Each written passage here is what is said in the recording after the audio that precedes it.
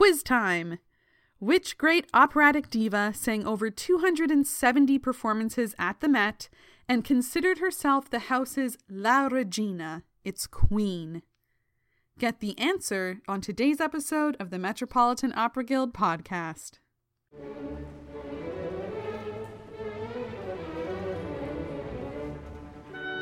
The Metropolitan Opera Guild is dedicated to enriching people's lives through an awareness and deeper appreciation of opera.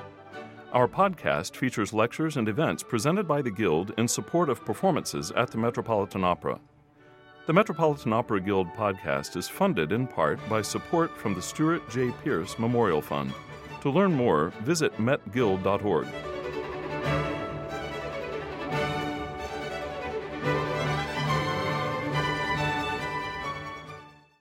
The answer to our quiz is the Italian diva Renata Tebaldi.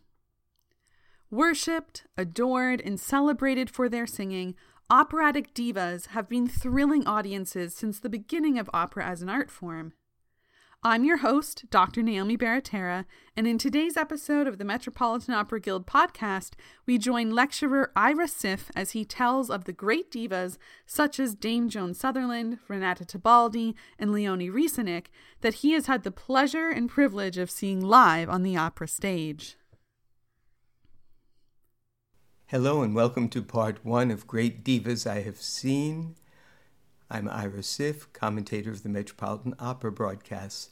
2021 marks the 60th anniversary of my opera-going life, and that milestone gave me pause, causing me to ponder the great opera divas I have seen and heard during that time. In the 4 short chapters that will comprise this reminiscence, I have time only to touch upon some of them, having to omit some who I was fortunate enough to experience during those 6 decades. In many cases, I'm going to play an excerpt from a memorable role I saw that diva perform, occasionally sampling an artist in a representative role I might have missed on stage that best demonstrates what was extraordinary about that particular singer. Everyone has his or her story about how they first came to opera.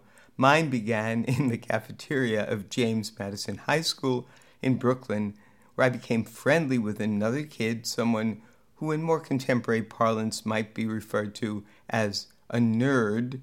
I found him very entertaining. His name was Robert Misbin, and Robert's family loved the opera. I'd never been to an opera, and it all seemed a bit exotic and scary. My family went to Broadway shows. I'd seen some of the great ones, Inherit the Wind with Paul Muni, the original My Fair Lady, The Miracle Worker, Gypsy, and many more, but never an opera. Robert and I decided we'd go to a performance of this sensational new star soprano, someone called Joan Sutherland, who just made her Met debut. So I went to Robert's house in Mill Basin, Brooklyn, and we sat in the finished basement listening to the brand new Sutherland Lucia di Lammermoor recording and following it with something called a libretto. And a couple of weeks later, we boarded the BMT subway and made the pilgrimage to the old Met on Broadway and 40th Street and got on line for a standing room in the family circle. I can say with assurance that were it not for that Lucia, I would not be talking to you now. Joan Sutherland was still fairly fresh from the Lucia Zeffirelli had created with her for her Covent Garden Lucias that made her a star. She was a far more exciting theatrical persona than one might think from her later work. And of course, the sounds she emitted were superhuman in their beauty and flexibility.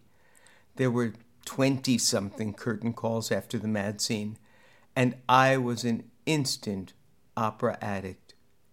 Let's listen to a bit of what I heard that evening in the Golden Horseshoe from Sutherland's debut Met broadcast Lucia in 1961, an excerpt from The Mad Scene with her famous virtuosic version of the flute obbligato. Silvio Varviso, also a debutante at that time, conducted.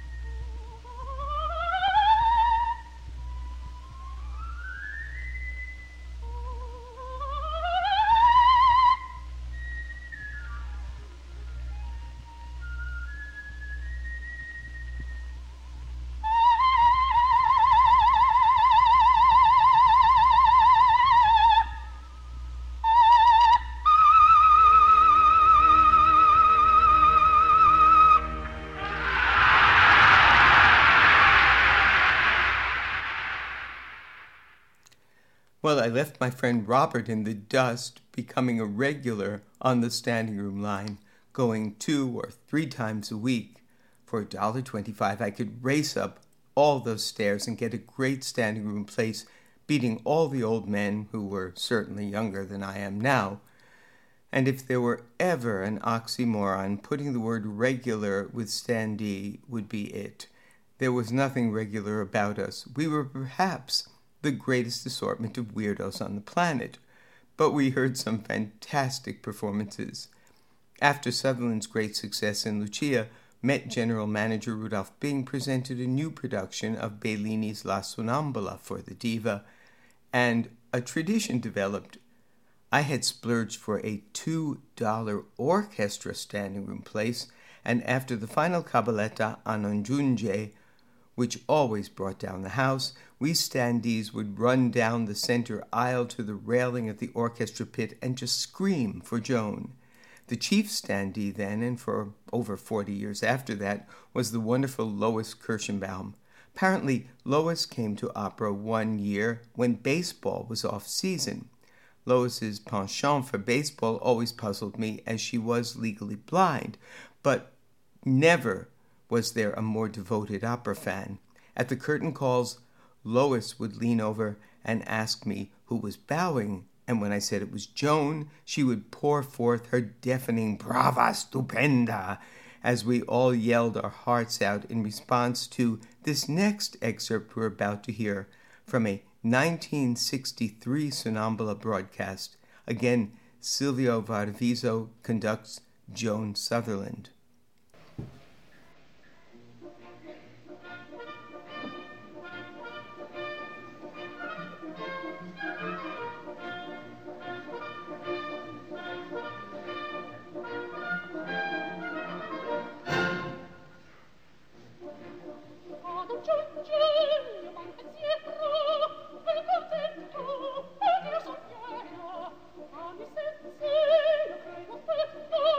Tu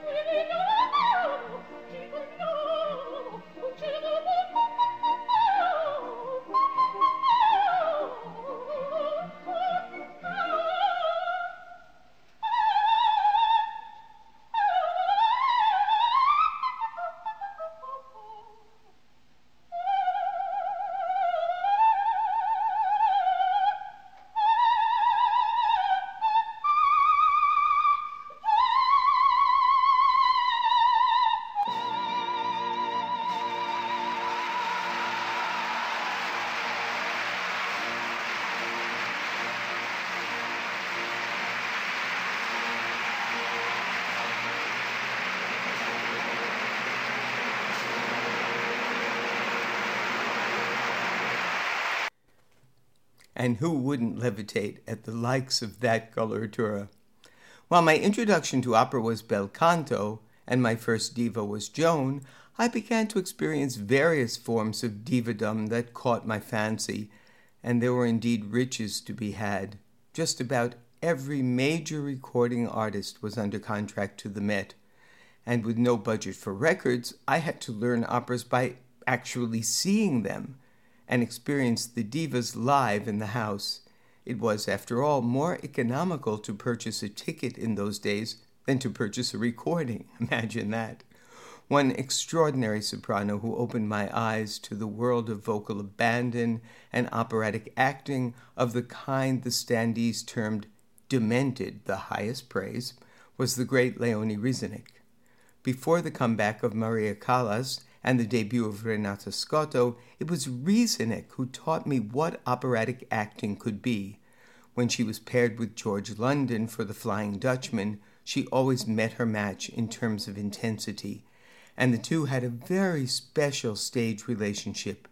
Their devotion to one another as artists was attested to me years later by both their spouses in interviews I did for Opera News. But it was clear to a 17-year-old in the family circle decades before. Leonie also had an upper voice unparalleled in my experience.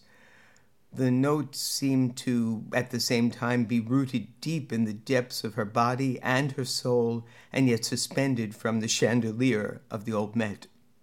We're going to hear the finale of Flying Dutchman with Rieseneck and London as the Dutchman, thinking Zenta unfaithful, sails off, and Leonie, after an astonishing high B, of course, leaps into the sea after him.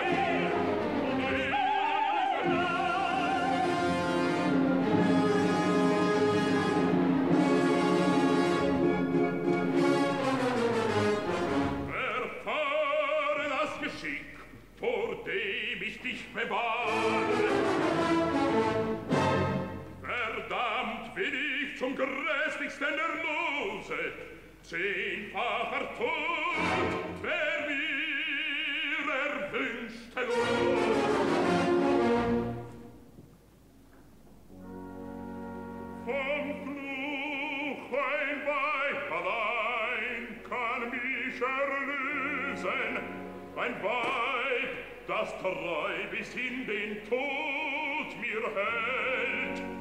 Wohl hast du Treue mir genommen, doch vor den Ewigen noch nicht.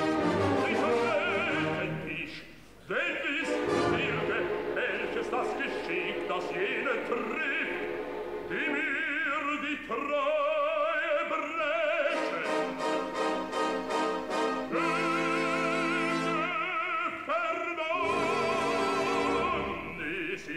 Ist ihr los? So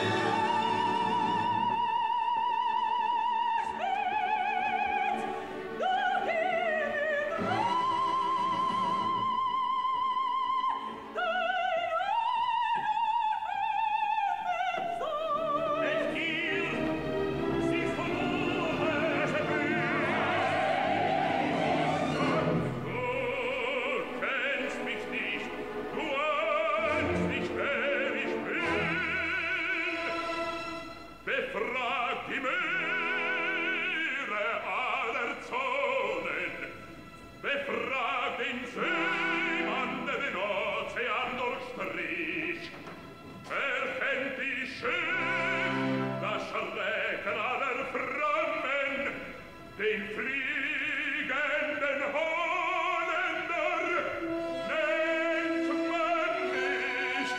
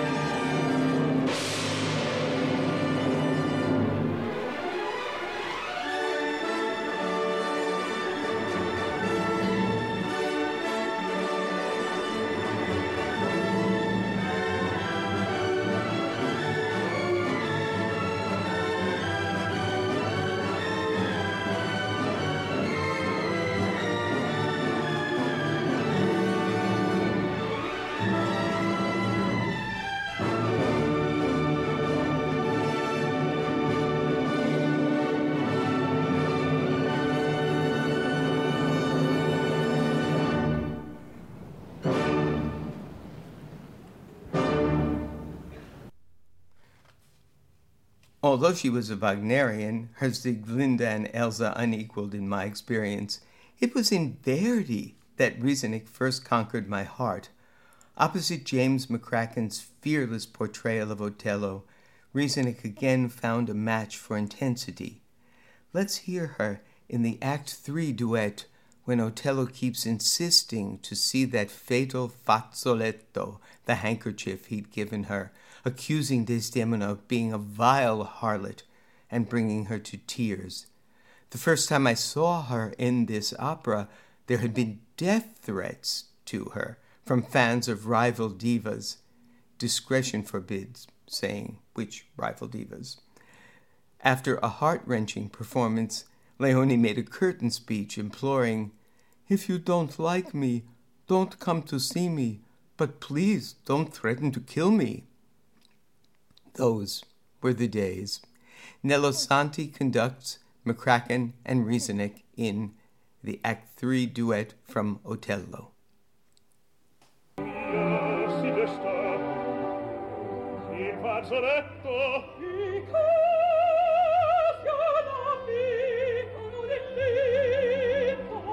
fazzoletto,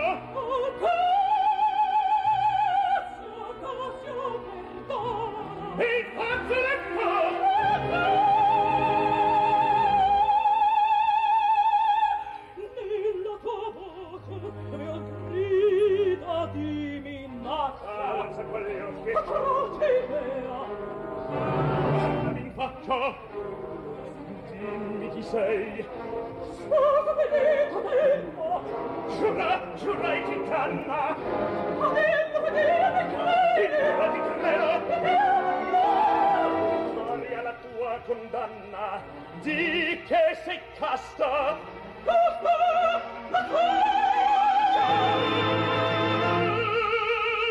Giurai ti canna.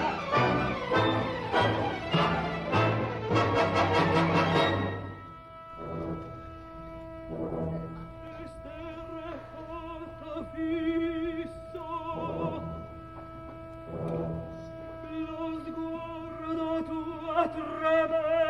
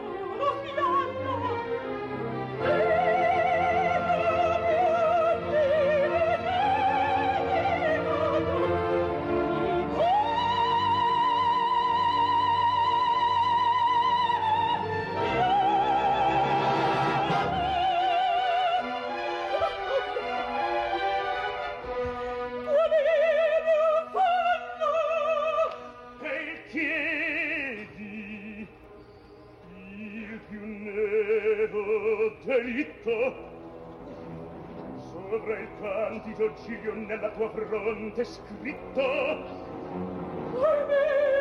che non sei forse un vil cortigiano.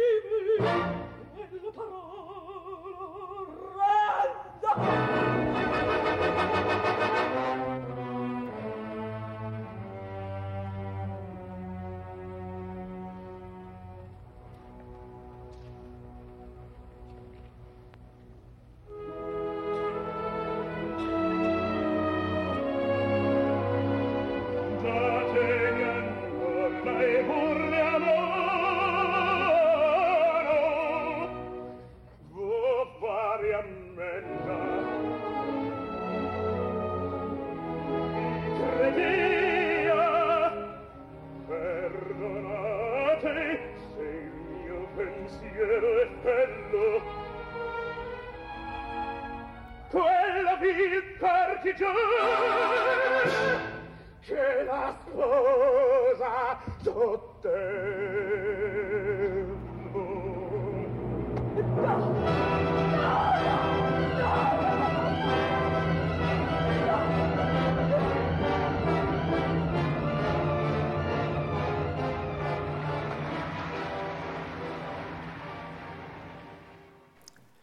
In those days, some singers seemed to own roles. They embodied them to a degree that when we thought of Mimi, we thought Tebaldi. Lucia was Sutherland.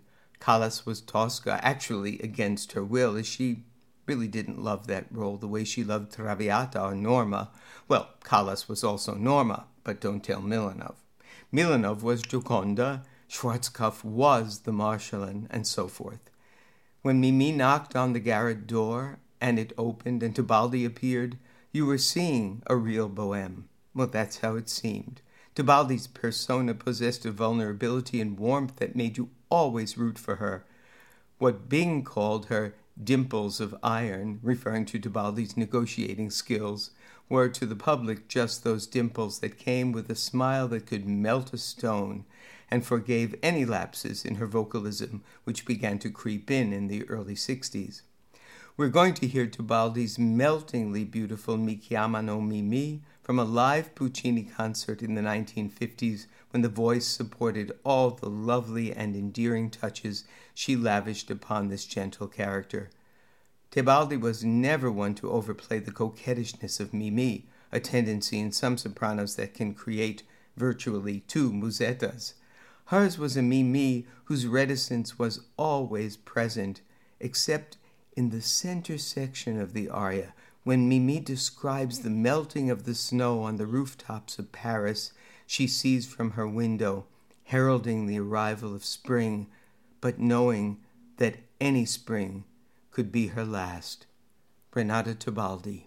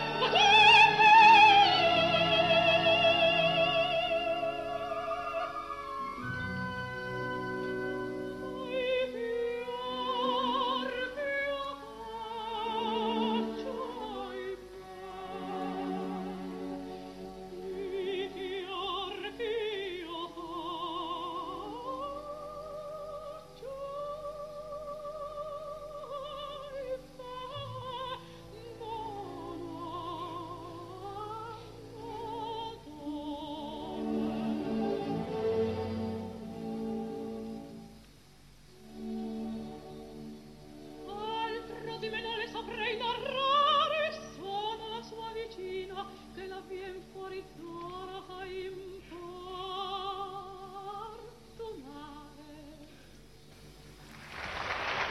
One thing you could count on the standing room line at the Old Met was that the old-timers would tell you that what you were hearing from all these young upstarts like Price, Sutherland, Nilsson couldn't hold a candle to the singers they'd heard, Muzio, Gallicurci, Ponzell.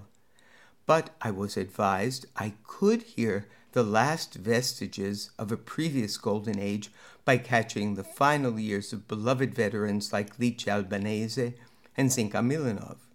In their final years on stage, these singers embodied a past era, an old-school approach that was fast fading in the mid-1960s. I first saw Zinka Milanov as Desdemona, and there were some unintentional comedic elements to her performance which stayed with me and inspired my own later career in opera spoof. As opposed to the Riesenig Desdemona, when Milanov was thrown to the ground by Otello in their Act 3 confrontation, Zinka was helped up by a bevy of handmaidens who magically appeared from the wings and then vanished. But best of all was during the murder scene, when Milanov sat up in bed while being strangled, pulled her nightie back down over her ankles, and then reclined again to finish being murdered. But then there was that sound, large, voluminous, the still lovely pianos, and the grand manner. Modesty was never one of Madame Milanov's attributes. Her voice was self-proclaimed as the most beautiful in the world, and I really did hear a fan backstage after a performance tell her that her voice was like silver, to which Zinka replied, "No, gold." We're going to hear Zinka Milanov singing the signature aria from one of her signature roles, the Suicidio from La Gioconda by Ponchielli. The conductor is Emil Cooper.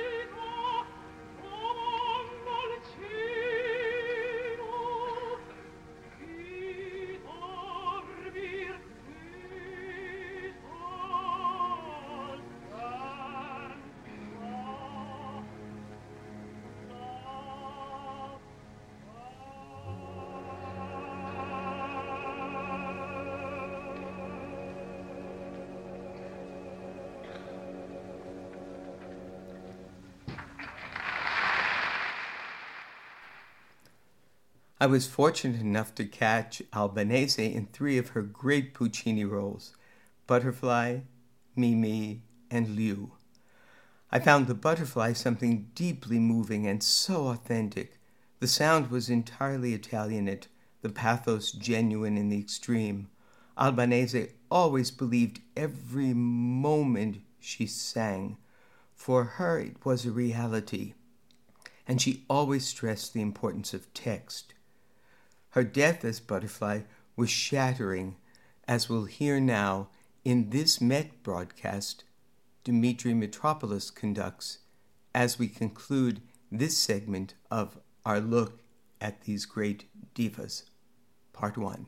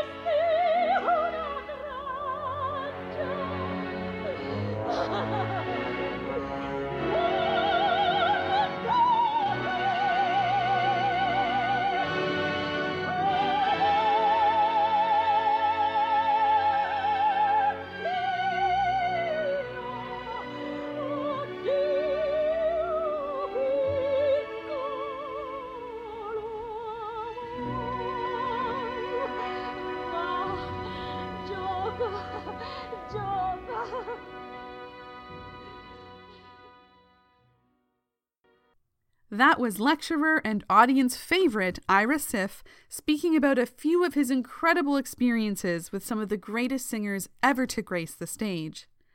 These and other amazing performers can be seen on Met Opera On Demand today. Just visit www.metopera.org to start your 7-day free trial. And make sure to keep up to date on all things opera by visiting the Metropolitan Opera, the Metropolitan Opera Guild, and Opera News on your favorite social media platforms. I'm your host, Dr. Naomi Baratera, and thank you for listening.